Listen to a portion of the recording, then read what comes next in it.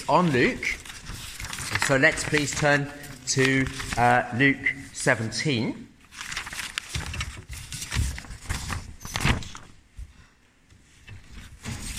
I'm going to read to you from verse 11.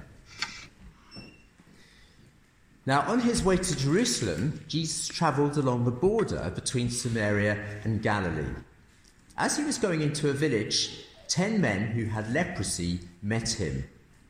They stood at a distance and called out in a loud voice, "Jesus, Master, have mercy on us." When he saw them, he said, "Go show yourselves to the priests." And as they went, they were cleansed. One of them, when he saw he was healed, came back, praising God in a loud voice. He threw himself at Jesus' feet and thanked him, and he was a Samaritan. Jesus asked, "Were not all 10 cleansed? Where are the other 9? Was no one found to return and give praise to God except this foreigner?" Then he said to him, "Rise and go. Your faith has made you well." So we're looking at this passage, and I have to confess that when I first realised that I was going to be preaching from this passage, I thought to myself, I've spoken about this passage at school assemblies, I've spoken about this with children over the years, and I thought it's a little bit obvious, you know, the whole lesson of being grateful and the importance of gratitude, and I thought, is there anything more to it than that? I mean, it feels a little bit kind of samey. I've already spoken about that in the past, the importance of gratitude. And gratitude is, of course, an important thing. Kent Hughes describes Generation X, and I'd like to know, I might read this out at Bants tonight, I'd like to know whether young people think this is fair or completely unfair of this generation. But he says this, in an American context, "It is true today that never have people had so much and been so ungrateful. Consider the typical Ivy League sophomore.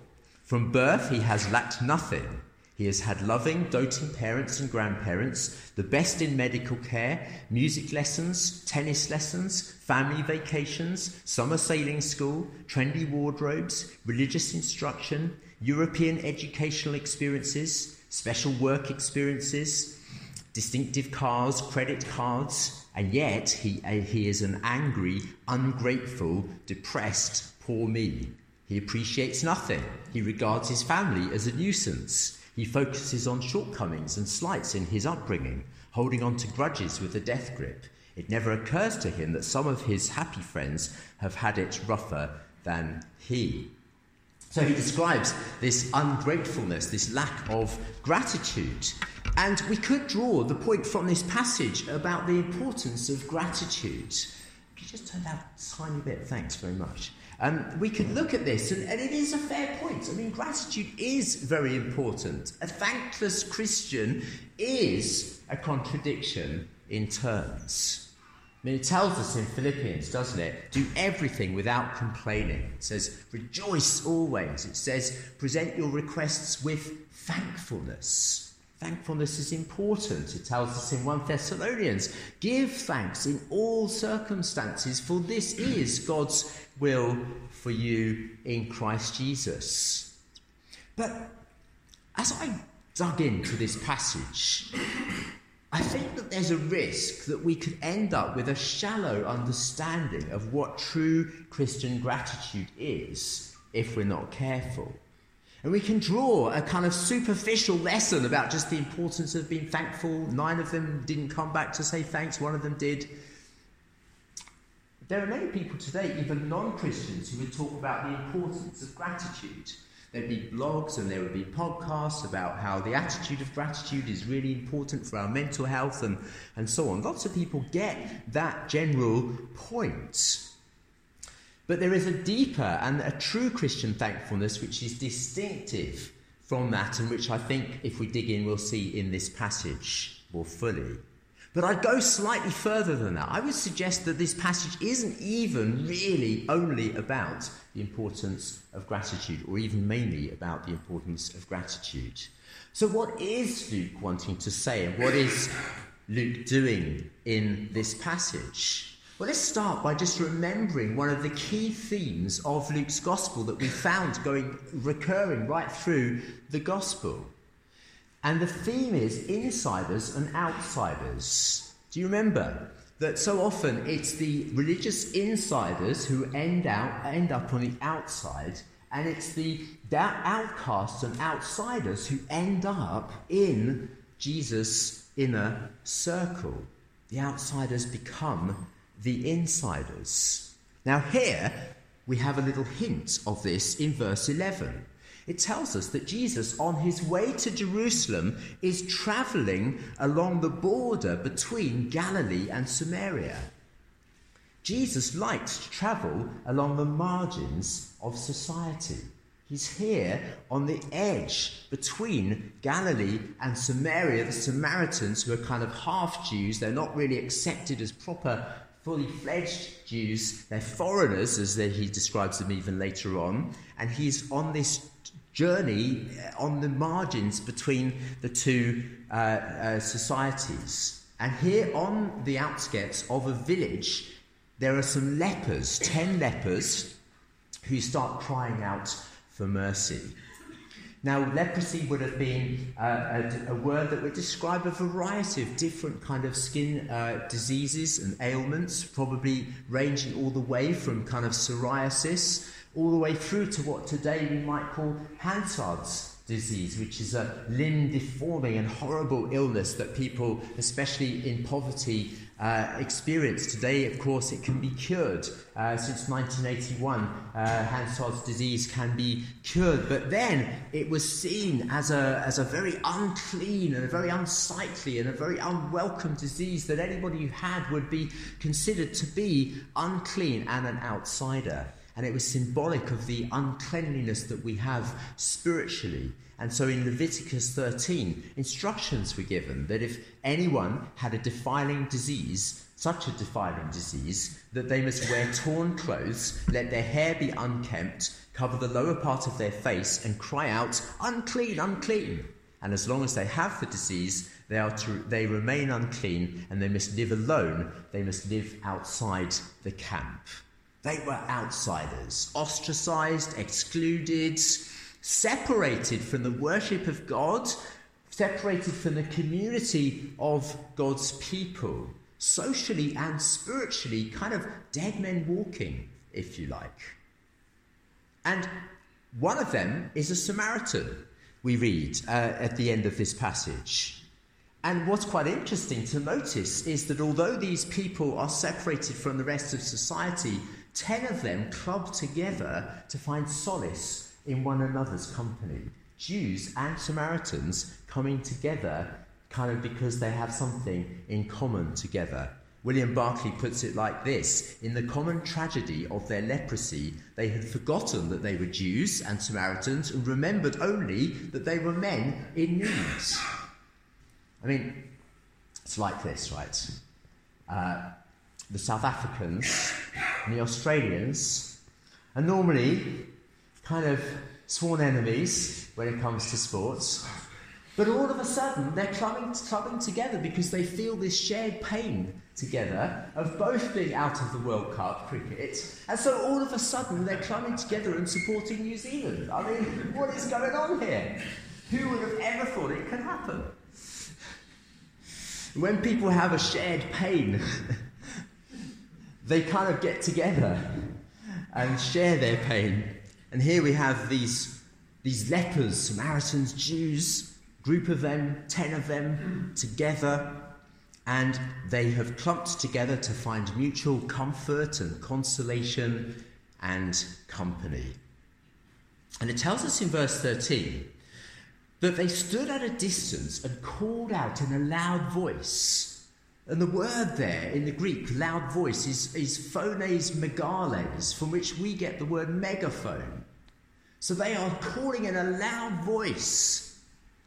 And they're shouting out, "Jesus, Master, have mercy on us."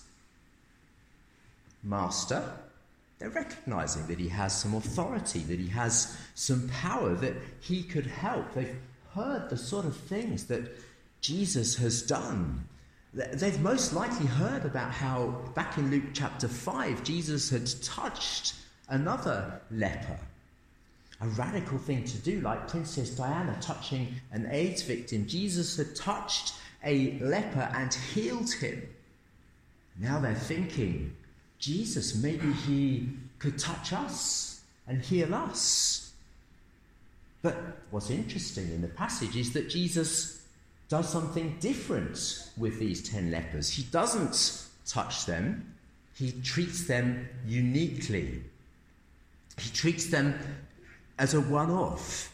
You see, it's important that we do understand God treats each of us uniquely and differently. We might think, well, look at, can you imagine the conversation with these lepers in heaven, okay? And one of them goes, oh, I'm the Luke 5 leper, the one that Jesus touched.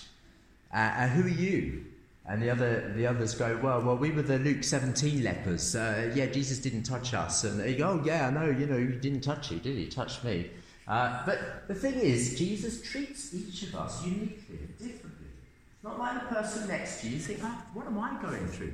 And no one else is. But it's because he deals with us. He knows how to handle and deal with us. He's sovereign. He is the master. He's described here as master. Master, they say. This story has echoes of an Old Testament account of Naaman. I don't know if any of you remember Naaman, the Syrian, an important, trumped-up kind of gentleman, and he's got leprosy. And he's told that Elisha, the Israelite, can heal people. And so he goes to Elisha, and Elisha sends a message to Naaman and says, go and dip yourself in the Jordan 7 times. And do you remember how Naaman says, the Jordan, that's a filthy river. There's plenty of better rivers to swim in than the Jordan. Why do I have to do that? And Naaman's servants say to him, will you not do what God says? And so Naaman does. He dips himself in the water 7 times. And as he is doing this, the miracle happens. Once he obeys, he is cleansed. And that's what Jesus does here with these 10 lepers. He says to them, go show yourselves to the priests. Now we can say that sounds like a very strange instruction. We need to understand that the priests were the health inspectors of the day. All right, they were not the doctors who would do the healing, but they would inspect people's conditions and issue, if you like, a certificate of cleanliness if they had deemed that someone was clean from leprosy or other illnesses, and then they'd go through some rituals, and then they would be able to be reintegrated back in society. And so they were the health inspectors. And what's happening here is these 10 lepers are told, before there's any sign of a healing, that they should go and show themselves to the health inspectors, to the priests, even though right now they still have leprosy. It would be a bit like this. Imagine if you had the dreaded COVID, right? And imagine if you did the test and it was positive, and then you were feeling really quite bad, and then you were getting a little bit worried. Breathing was getting a bit worse, and over the days, eventually you arrange for the doctor to call you because you're getting quite concerned. And the doctor calls you, and you explain what's happening. You've had another test this morning, it was positive again, and you've got all these horrible symptoms. It's obvious you've clearly got COVID. Maybe what should you do? Should you go to hospital? You're speaking to the doctor. And imagine if the doctor were to say to you, look, I'll wait on the line. You just put the phone to one side, and I'd like you to do another COVID test. You're thinking, what is the point? I know that I've got COVID. What is the point of me doing another test? I mean, it doesn't make any sense. But imagine if you thought, well, he's the doctor, better do what he says. And so you get out the test and, start, doing the old thing in the nostrils. And then as you're doing the test, breathing's getting better. And then as you carry on, you think, fog's going from my brain. You think, as you carry on and you put the drops onto the thing, and you think, wow, my energy's coming back. I'm feeling pretty good, actually. I'm feeling all right. And you carry on, and then the thing goes up, and there's no line, and it's negative. But just how did that happen? You just got healed as you did the test. And that's what Jesus is doing with these lepers. He's saying to them, go to the priest and see what happens. It's God's method so often. He tests our faith. He says, will you trust and obey? It's a song, isn't there? Trust and obey. There is no other way than to trust and obey. Will you trust what you can see? You can see that you've got leprosy. Or will you trust what you can hear? God's word saying, do this. Will you see what you want to see and do your own thing? Or will you hear what he says and do his thing? Yeah, Agnes is with us at the moment, and we've had some jokes because I like South Africans. They just say things straight as they are. Whereas us English, we're impossible, aren't we? We're so polite, and we don't, we skirt around. And when it comes to doors, you know what we're like? And Northerners are also not polite either. But as you come to doors, I can insult both of them at the same time. This is brilliant. As you come to a door, you know what we're like with English. We kind of say, no, after you. And then they say, no, after you. And then you say, no, really, after you. And no, after you. Yeah. Eventually, just someone go through the door. All right? And God's like that with us. He kind of says, after you. You go through the door. And you say, no, God, really, after you. And God says, no, after you. So, Lord, if you could just go through the door, I'll follow you, okay? God says, I'm not going through the door until you step through the door. And then I'll come through the door. After you, I insist. And that's what God does. We find it in Luke's Gospel so often. Back in Luke chapter 5, do you remember? There's a lame man. He's lying there on his mat. And Jesus says, get up. Take your mat, walk home. Well, the whole point is he can't. He got carried by people. He can't carry his mat. But as he does what Jesus says, the miracle happens. And then in Luke 6, there's a man with a withered hand, and Jesus says, stretch out your hand. I can't. That's the whole point. My hand is withered. He starts to stretch it out, and the miracle happens as he does what he's told to do. We find that there's a widow's son in Luke 7 who's dead. And Jesus says to him, young man, I say to you, get up. Well, he's not exactly able to do that, is he? But there's something, the command itself contains the power which, when acted upon, leads to the full-blown miracle. That's how God works.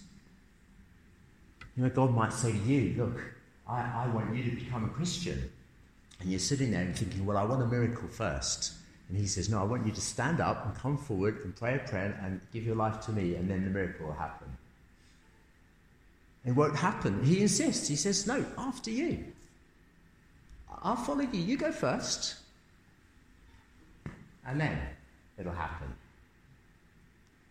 I remember when we as a church were thinking about, we were in Odin, and we were feeling led to start a congregation here in Church Crookham. And we found the building, and we thought, have we got the money? No. Have we got the people to run a second congregation? No, we haven't. Can we do this, humanly speaking? It's going to be really tough, really difficult. But is God telling us to do it? Yes, he is. Unanimously, elders, yeah, he's saying it. Okay, we're doing it. So God says, after you, start the meetings. And then wonderful things have been happening. And it's a delight and a joy to see God growing the congregation here in Church Crookham. I wonder if there's anything God's telling you to do. Trust and obey. Is there something he's saying? I want you to just trust me. Obey. And then I will open the door for you. I will follow you through the door. One commentator says this: it is as we go on the commanded road that we experience the commanded blessing. Folks, let the church obey the commands of the Lord Jesus. So, as they went, it says in verse 14, as they went, they were cleansed. And you can imagine what happens. Imagine if you had been the ones speaking to the doctor, and then imagine if the doctor, if you had then just slammed the phone down without telling the doctor what's happened to you and run off to your friends and live your life and think, hey, I'm free of COVID. And the doctor's thinking, what happened? And that's what these 9 do. They go to the priests, they get healed as they go, and they never come back to Jesus and say, "What, Jesus, look what you've done." But one of them does. It says in verse 15, one of them, when he saw that he was healed, came back praising God in a loud voice, a megaphone voice. He praises God again. It looks like he didn't even make it to the priests. He turned back, he ran back, full of gratitude to Jesus. Now at this point we could say, okay, so now our lesson about gratitude is here. But it says Jesus was disappointed that the others didn't return. I would want to suggest to you that the others were surely grateful in a general sense that they had been healed of leprosy. I mean, who wouldn't be? They would have been extremely pleased. They would have gone to the priest, done the rituals, got their certificate, and then grabbed hold of life with both hands. They would have made the most of their new freedom. They would have caught up on lost time. They would have said, we've got people to see, places to go, things to do. We're happy, we're grateful for what's happened to us. Surely they would have been grateful. You know, there's many non-Christians who are kind of happy and have a positive disposition and might be even grateful. I mean, today there might be people running marathons, and as they finish their marathon, they're ecstatic. You'll see them ecstatic as they finish.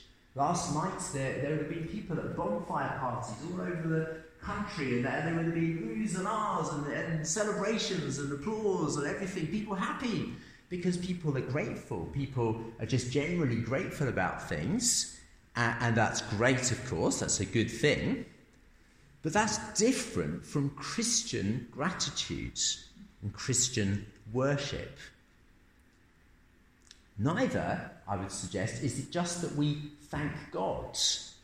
These people, this man comes back and he's praising God as he comes back to Jesus. And there are people who thank God. There's even celebrities, you know, who say, I thank God for everything, okay? But even that is not true Christian worship. What is true Christian worship? It's what this man does. In verse 16 it says, he threw himself at Jesus' feet and thanked him. That's Christian gratitude. That's true worship. You see, the vague gratitude to divinity is not an adequate response to what God has done. Christ wants our hearts. He wants our personal devotion to him. And this man's worship is wholehearted, personal, Christ-centered. It's Christological devotion. He falls on his face before Jesus. He sees what the others hadn't seen. He sees Jesus, that somehow God in Jesus has healed him, but saved him. Jesus says, your faith has saved you. And that word there, it means whole salvation. He's not just had his body healed, but he's had his life restored. He's seen Jesus, and he worships Jesus. And of course, the ironic thing is that he is a Samaritan. He's an outsider twice over. Not only a leper, but also a foreigner. He's one of the lonesome, the lowly, and the left out. And yet he, the outsider, sees Jesus and comes right in to the inner circle. The others go off and have their rituals. This man has a relationship with Jesus. The tragedy is, the others, though they were visited, they did not recognize the time of their visitation. They did not recognize who this person was. Jesus came to his own, but his own did not receive him. But to those who did receive him, who believed in his name, he gave it right to become the sons of God. This man believed in him and was saved more fully. Not only a sound body, but a saved soul. A man who could say at the end, it is well with my soul, because he's encountered Christ. So may I ask us, as we come to respond, may I invite us to trust and to obey what he says. So any area where you need to just do that afresh, you need to say, I don't see it, but I hear it. I hear what he's telling me. I trust him. So you make him truly your master, not just a master in words as we sing of him as our master, but a master in our lives as we submit to him, as we bow before him, as we fall at his feet, as we worship him. We too can know that it is well with our souls, because we're safe in his hands. We're walking with him. So can we pray? Can we respond? Can we come and respond to him in worship? And I ask Jono to come and just help us to do that. If you'd like to come forward, Jono, that'd be great. And the band, I think, as well.